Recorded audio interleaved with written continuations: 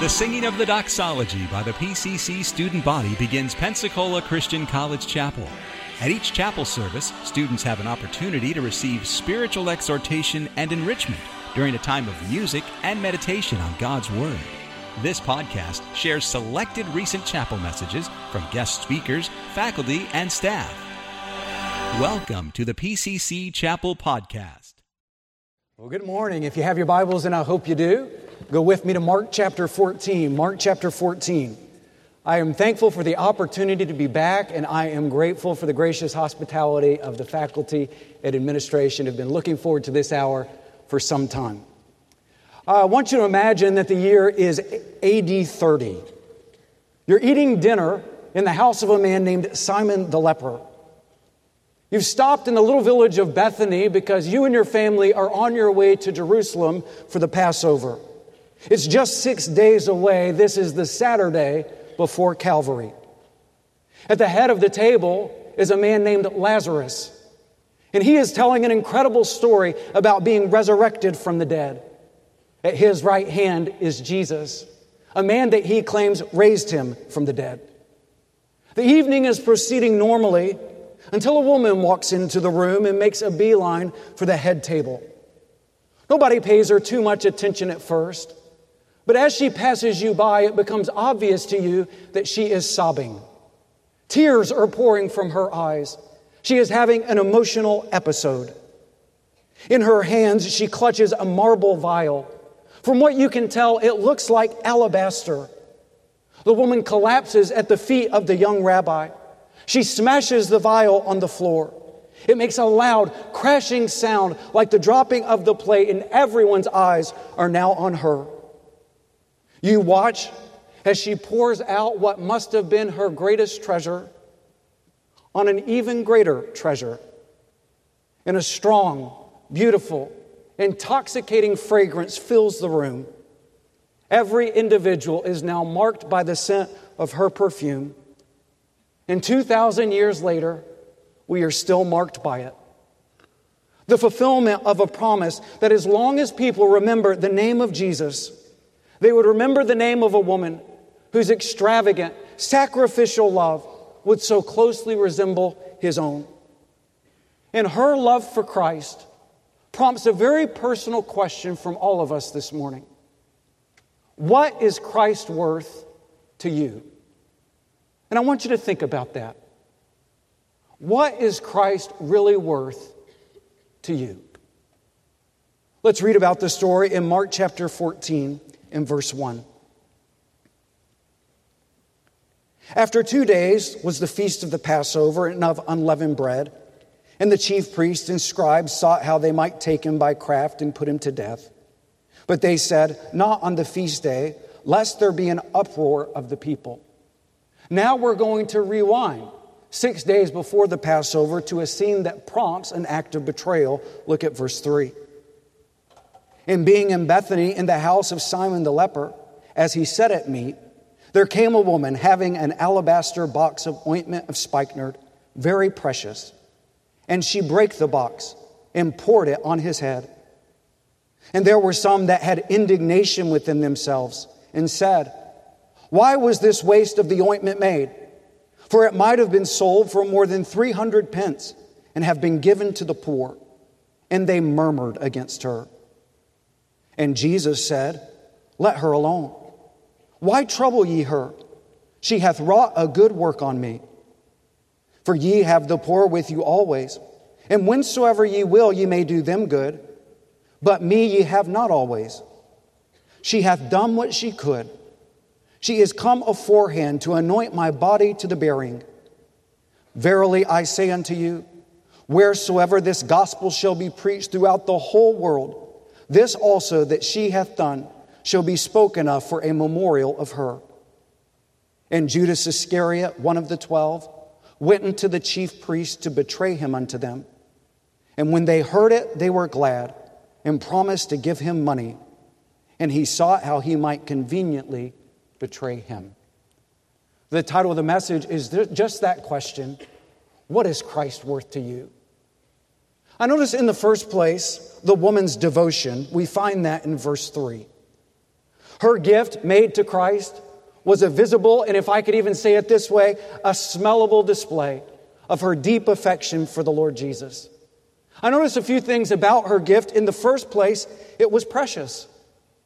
Both the box and the contents of the box were incredibly valuable. The alabaster box was carved from a variety of fine Egyptian marble and imported all the way to Israel.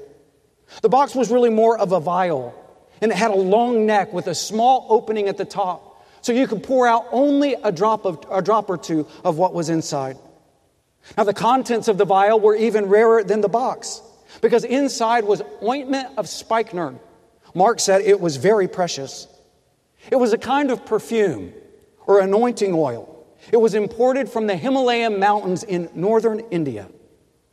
Now, in our affluent culture, we think nothing about expensive perfume in a fancy bottle. But this was not something that a lady could go to Dillard's or Macy's and buy. In verse 5, we're told that the vial and ointment could have been sold for 300 pence. That was a year's salary for a working man. So girls, we're not talking about a bottle of Coco Chanel here. We're talking about perfume that would cost you an entire year's salary. Now, I know there's some guy leaning over to his girlfriend right now saying, "I'd buy it for you, babe, no problem." But if you would spend that much on a bottle of perfume, I'd like to have your head examined after this service is over. There's really only one reason that a woman in that culture would have a gift so precious. It was most likely an heirloom passed on to her by her parents. It was perhaps the extent of an inheritance that she received upon their deaths. No doubt they intended that this vial and spikenard would be used as the woman's dowry, a love gift for her future husband, perhaps that they would pass on to their own children one day. If the woman remained unmarried, it would be her only possession of value to leave behind to other relatives. Perhaps she would use it even in her own burial. So I want you to see the picture.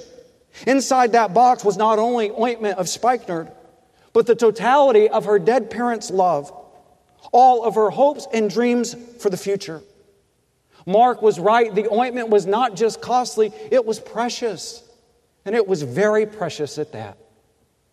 Not only was the gift precious, but I noticed this, it was poured out. She did not use the small opening at the top of the vial so she could pour out just a drop or two for Jesus. No, the Bible tells us that she broke the box. The idea is that she poured all of it out, and it totally saturated the body of Jesus. John tells us that the fragrance that it produced was so strong that it filled the entire room. By breaking the box and pouring out all of the contents, she was saying something very important, something we need to pay attention to. Half measures and moderation simply were not fit to express her sentiments for her Lord. So the box must be opened. The box must not be opened. It must be broken, never to be used by anyone else. The contents must be poured, not pinched or skimped. Jesus must have it all. It was a gesture of radical abandon, total surrender, and sacrificial love. Now, I want you to think with me for just a moment.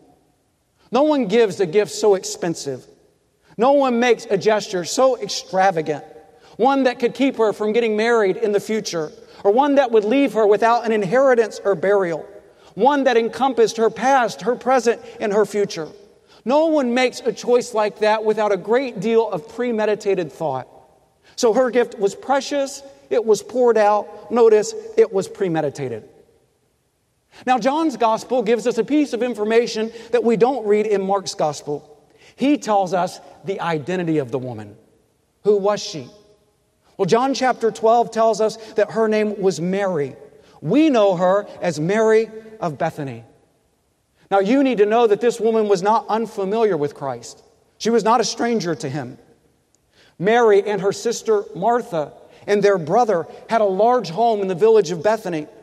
Bethany was very close to Jerusalem, and as Jesus and his disciples traveled from the north of the country, they would often stop in that home. And these sisters and their brother would provide a hospitable and warm place for Jesus and his disciples to stay.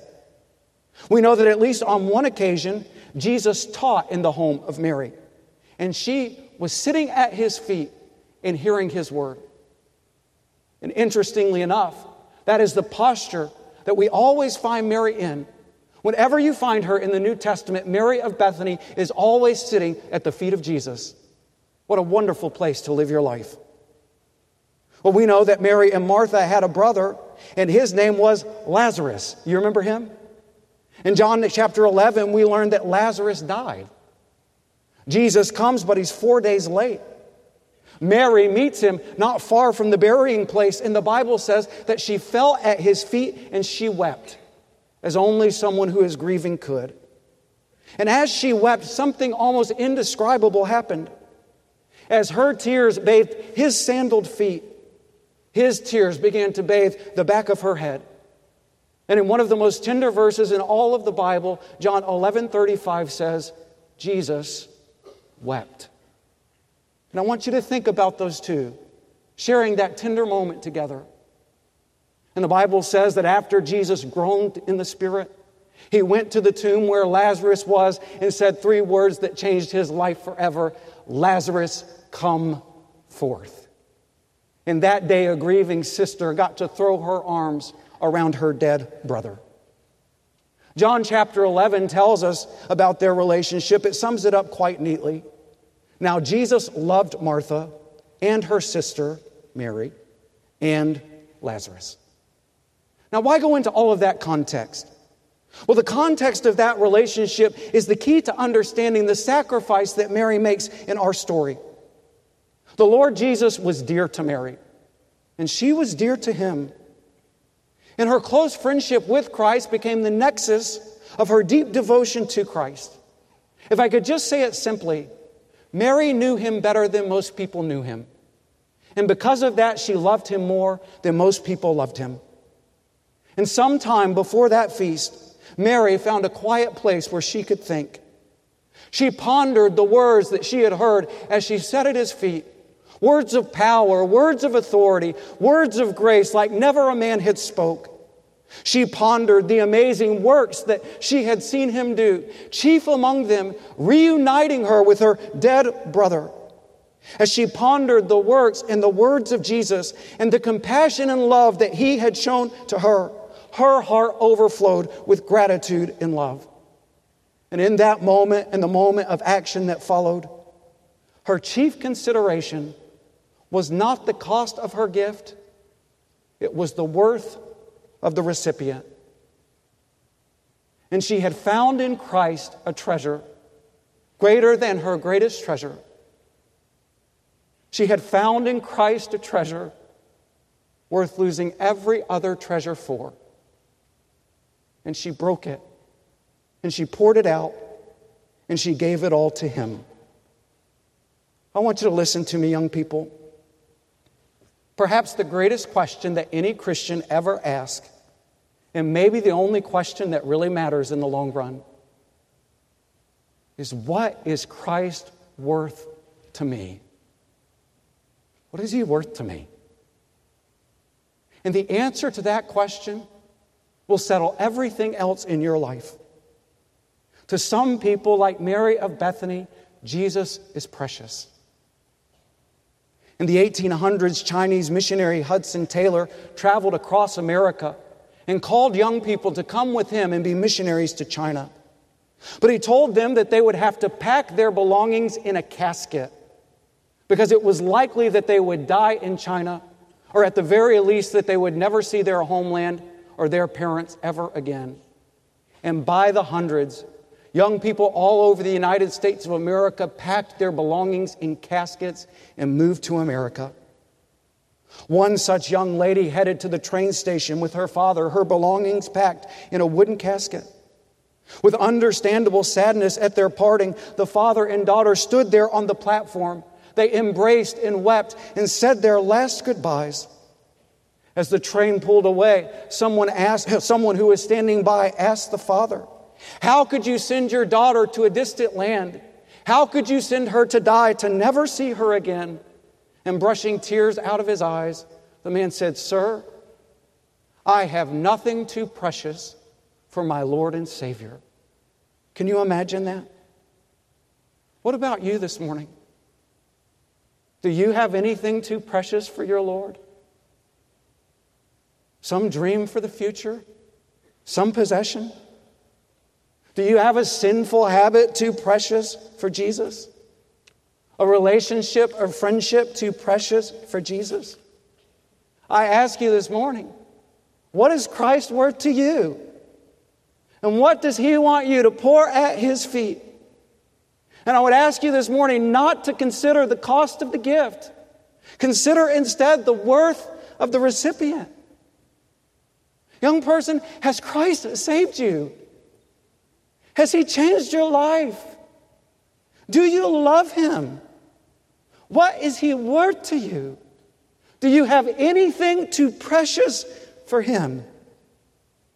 And would to God that each of His blood-bought children would fall down at His feet this morning and pour out their precious things to Christ like Mary did with her alabaster box. We see in this woman a picture of someone whose devotion to Christ so motivated her to give the greatest treasure that she had. And the question she forces us to ask is, what is Christ worth to us? And what can her devotion teach us about our own devotion? So we notice in the first place the woman's devotion. Let me ask you a question. What do you think ought to follow such a tender scene? I would like to think that the disciples immediately pulled out their quills and scrolls so they could record this moment for all of history. Or perhaps that they would have summoned an artist to paint this beautiful scene so all the world could see it. Perhaps best of all, that the rest of the room, led by the disciples themselves, should one by one make a parade to the feet of Jesus and give Him gifts of love. But is that what happened in the passage? No.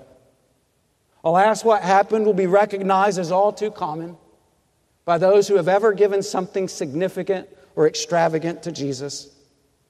Her commitment to Christ was met not by acceptance and celebration. It was met by resistance, anger, and criticism. So we notice in the first place not only the woman's devotion, but we notice in the second place the critics' deflection. I call it a deflection because they use this matter of selling the ointment to feed the poor so that they might deflect attention away from the fact that Mary's sacrificial love only highlighted the inferiority of their own love for Jesus. It was deflection. We notice in verse 4 their indignation. It says, and there were some that had indignation within themselves. Have you ever been indignant? I mean, that's a strong word. It's a strong word that describes a strong emotion. This same word was also used to describe the emotions of the chief priest on the day that Jesus made His triumphal entry into Jerusalem, and the crowd said, Hosanna. And that indignation that they had was so strong that they began to plot His murder. I'm telling you, these men are angry. They are full of hate. And we notice that it was not just one or two people that had indignation, but multiple people were inwardly indignant that a woman might put on such a show, express such emotion, offer such devotion, give something away that was so lavishly and extravagantly expensive. Their indignation is followed by accusation. They say this was a waste, worth a whole man's salary, a whole year's salary. A lot of poor people could have had their bellies filled if she would have just sold it. Now, have you ever noticed how downright generous and philanthropic people can be with other people's money? John recorded that it was Judas who was the ringleader of this criticism. And Judas was not indignant because the woman had robbed the poor. She was indignant because the woman had robbed him. Because if she had sold this and given it to the disciples, Judas was the treasurer and he had been stealing from the bag. And he saw a missed opportunity for grift and greed. Indignation is followed by accusation. Accusation is followed by defamation. It says they murmured against her. Inward indignation is one thing, public defamation quite another. Again, use your imagination, see the scene. Here is a woman in a house full of men who has just done this incredibly brave and vulnerable and loving thing. And if anyone should have recognized and appreciated such a gift, it should have been Jesus' own disciples, the ones who claimed to love Him most. They should have known their master's value more than anyone else knew it.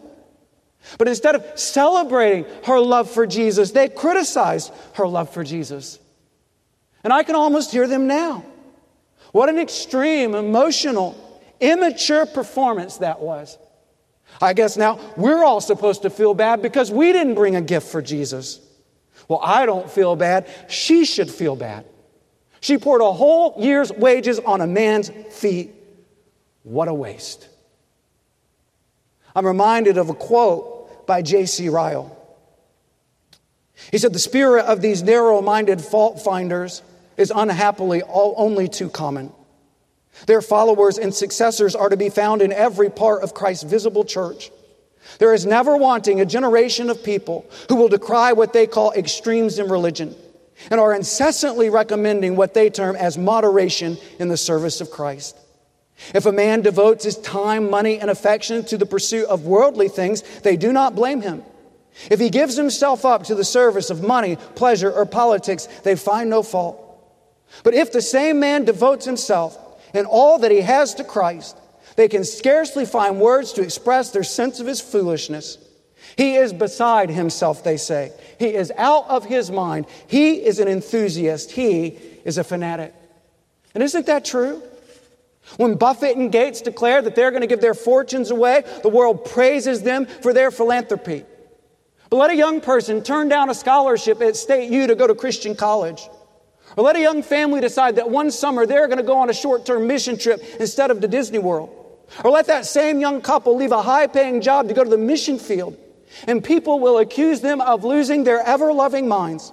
They will call them fanatics and radicals. You go to church. Isn't that enough for Jesus? They'll say. I like what one author said. The broken flask and the fragrant scent testified against the calculated pragmatism of the disciples. And listen, this is the real cause of their indignation. You have Judas who followed Jesus only for what he could get. You have the larger group of the disciples who in this incident at least were looking to give as little as they could give. And their tight-fisted, calculated approach to Christianity was exposed by the wholehearted devotion of this woman. And this is why some of you hate your spiritual roommate. You absolutely despise that person.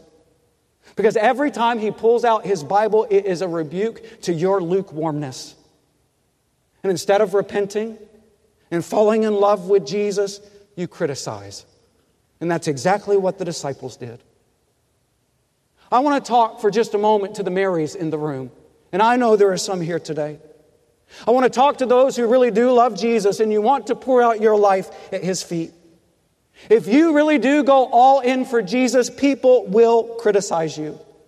And sadly, that includes some of God's own people, the people who ought to understand the most. But I want you to listen to me. Nothing given to Jesus is ever wasted. Not your money, not your time, not your love, not even your life. Everyone pours out their lives for something. And the only way to waste it is not to give it to Jesus. So I notice in the first place the woman's devotion. In the second place, the critic's deflection. Notice lastly this morning, the Savior's defense. Now I love the Lord Jesus for many reasons, but let me tell you, one of the reasons that I love Him is because in the house of Simon the leper, He stood up for Mary of Bethany. He said, you guys stop criticizing her. Stop murmuring about her.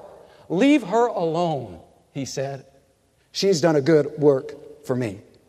It's interesting, not even her own brother Lazarus stood up for her, but Jesus did. Don't you love the heart of your Savior? I want you to notice His praise. He said, she has wrought a good work on me. The word good there is literally the word beautiful. She has done something beautiful for me. To the disciples, it may have been wasteful, but to me, it's beautiful, Jesus says. Then He deals with their objection about feeding the poor.